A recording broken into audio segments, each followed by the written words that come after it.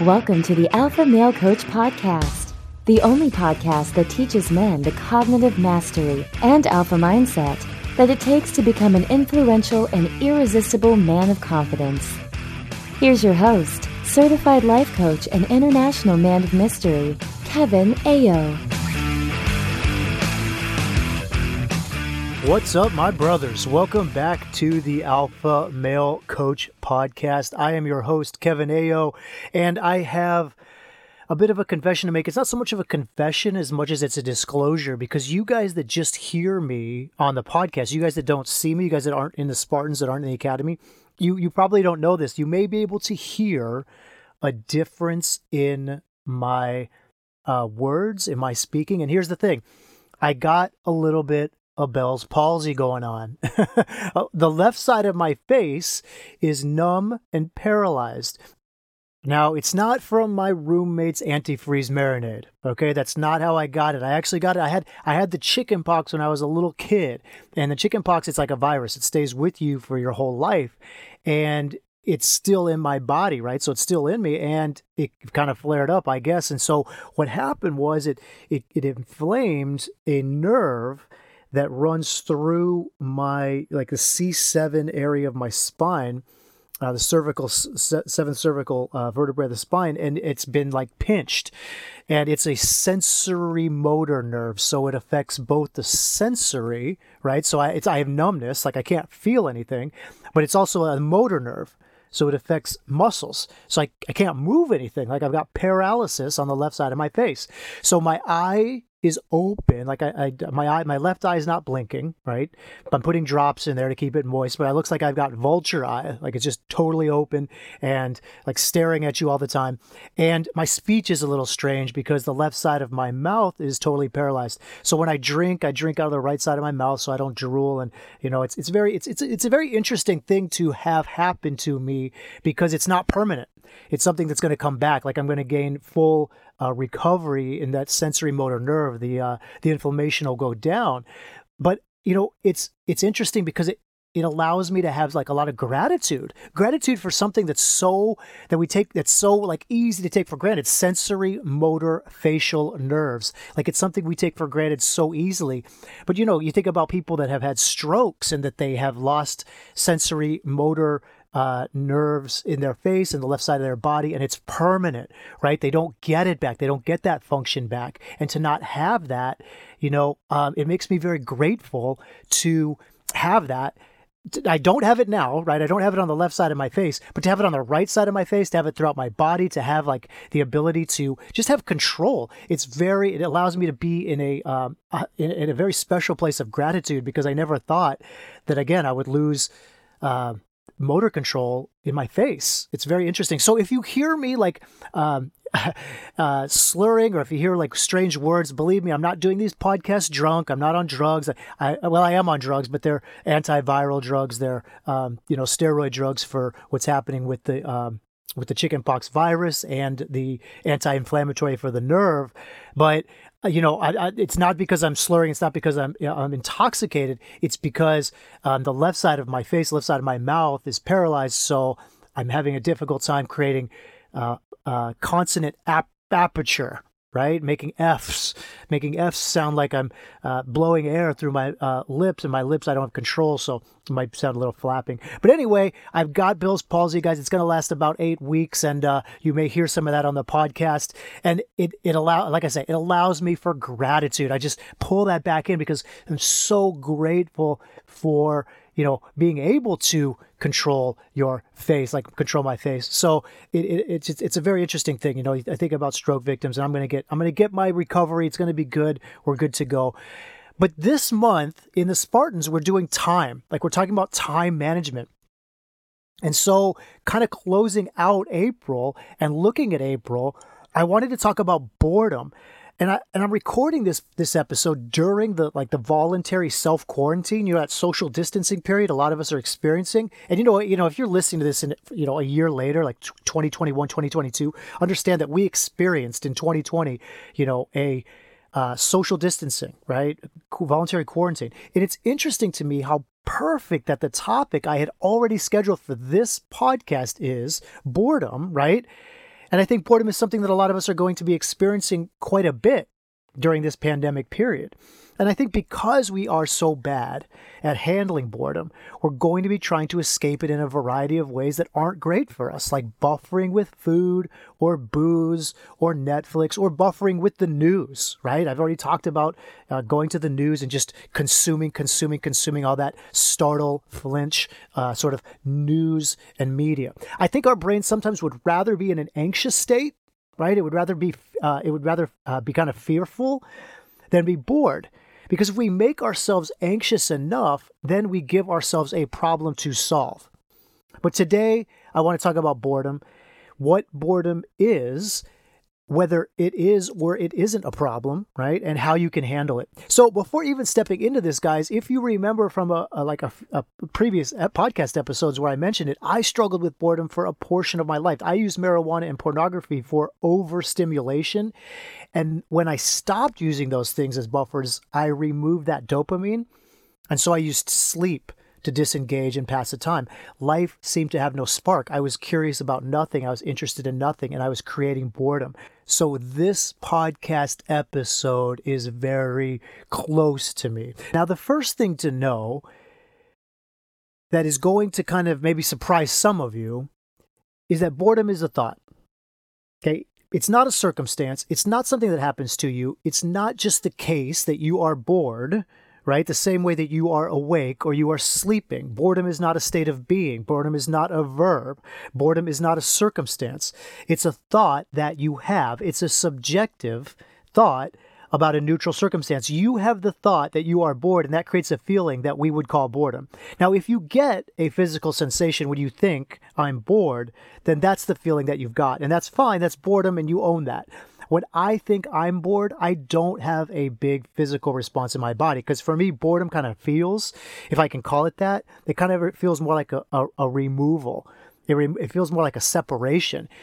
Now, it's different from person to person, right? And my personal experience with boredom, both cellularly, like in the cells of my body, and anecdotally in my subjectivity, will be different than yours. But the important thing to know is that boredom is not just happening to you. You are creating it for yourself with your own thoughts. And I want you to consider the alternative. I want you to consider if boredom was a circumstance, right? If boredom could just happen to you, then we'd all be bored at the same time, right? In the same circumstances, while doing or not doing the same things, because that's what would mean it would just be a fact.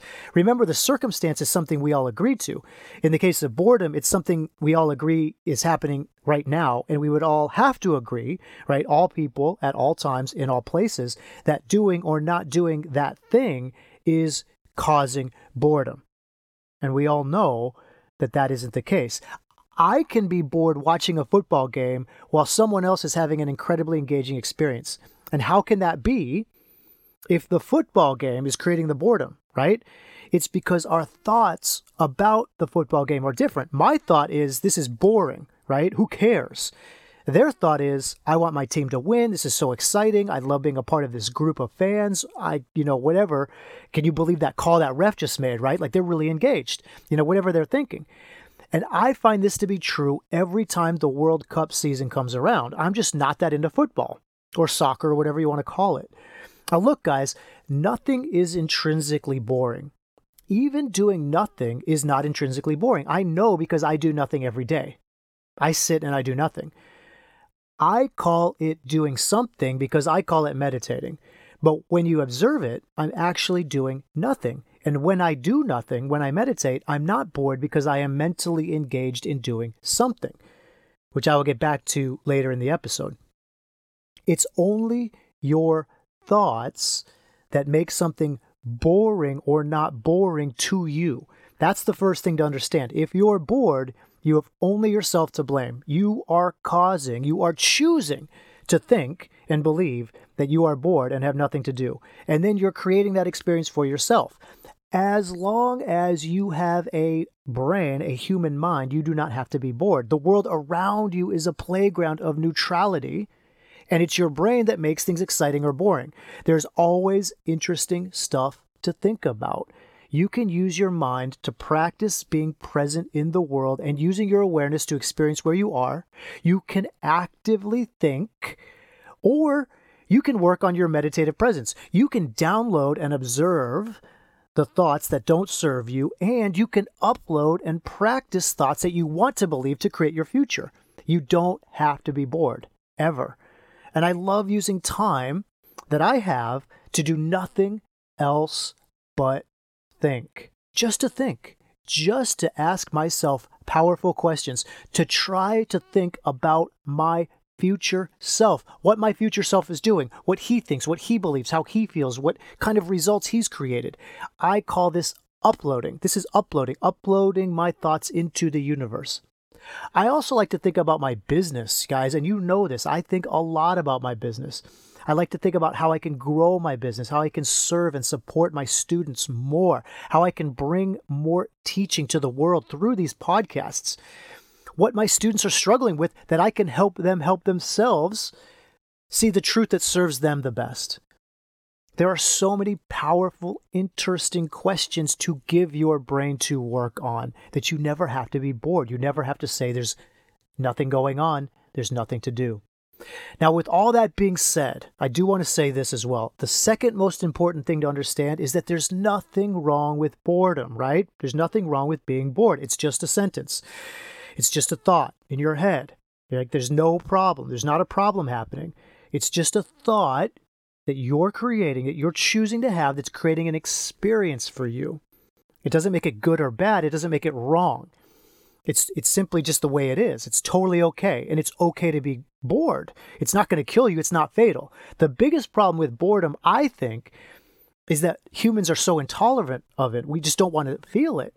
I think that as a human, we have to experience boredom sometimes, and we have to know how to figure out how to amuse ourselves, right? Like, that's kind of like the human experience. That's the way humans developed and evolved. You know, we didn't have computers at home. We didn't have computers in our backpacks. We didn't have computers in our pockets all the time to always be able to stream music or stream news or play games or read social media.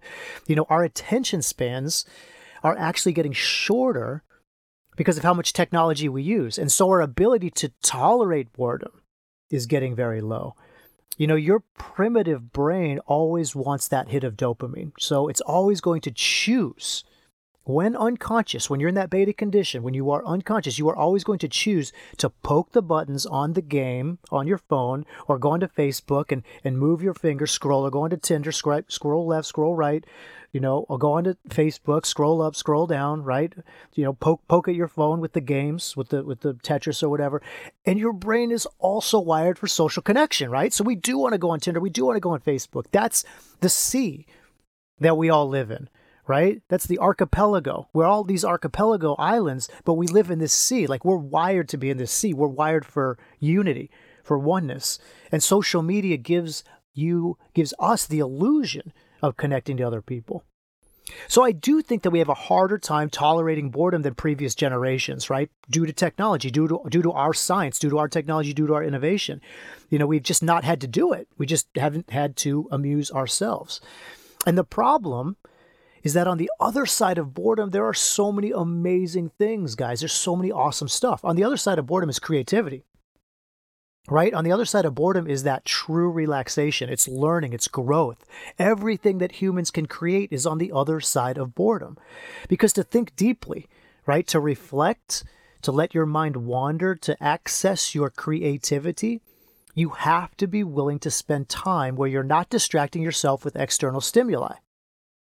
If you are staring at a screen in your hand and trying to, I don't know, build the empire or kill the zombies or whatever, like, I don't know, I don't play games on my phone, so I'm not really sure what you're doing on the phone, but whatever it is you're trying to do, when you're just giving yourself lots of little hits of dopamine and constantly scrolling or pinging or texting or whatever, you never have any space in your mind.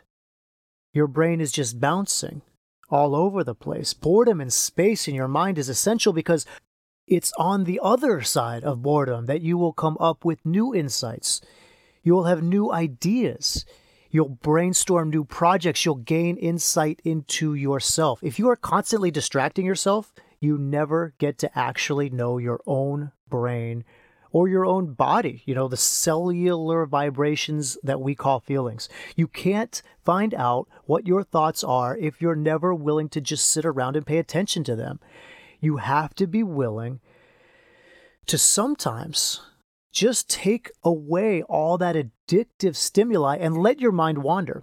We are so afraid of boredom or being alone with our own thoughts that we try to drown them out with Netflix and food and shopping and booze and Instagram and all the other things that we do to distract ourselves. And I think that's one of the reasons we avoid non-stimulated time so much, is that we're afraid of our own minds, our own thoughts and feelings.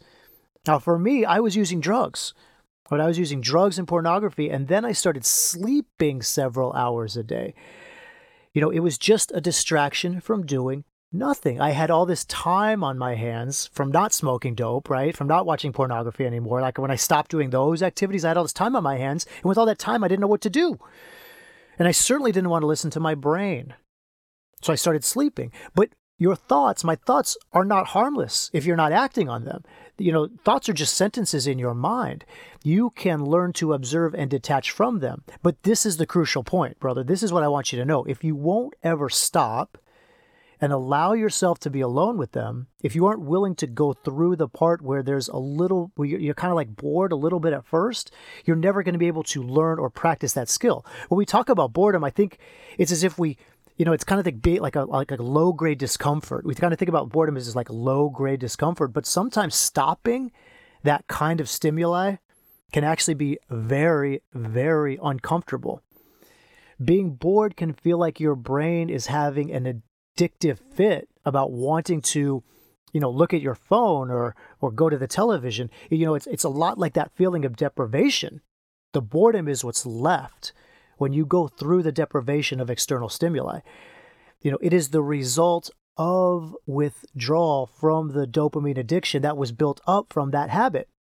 Whatever that habit is, like looking at the phone or going to the gym or just being busy. And I want you to understand that too, guys. Like, it doesn't have to be something addictive. It doesn't have to be like drugs or alcohol or Netflix. It can be something like going to the gym or going to work or napping. Like when I would nap, that's not something necessarily negative. Like sleeping is good for our body. It's good for our recovery. It's good for our longevity. It may increase our lifespan, but it was also like I wasn't creating. I wasn't producing.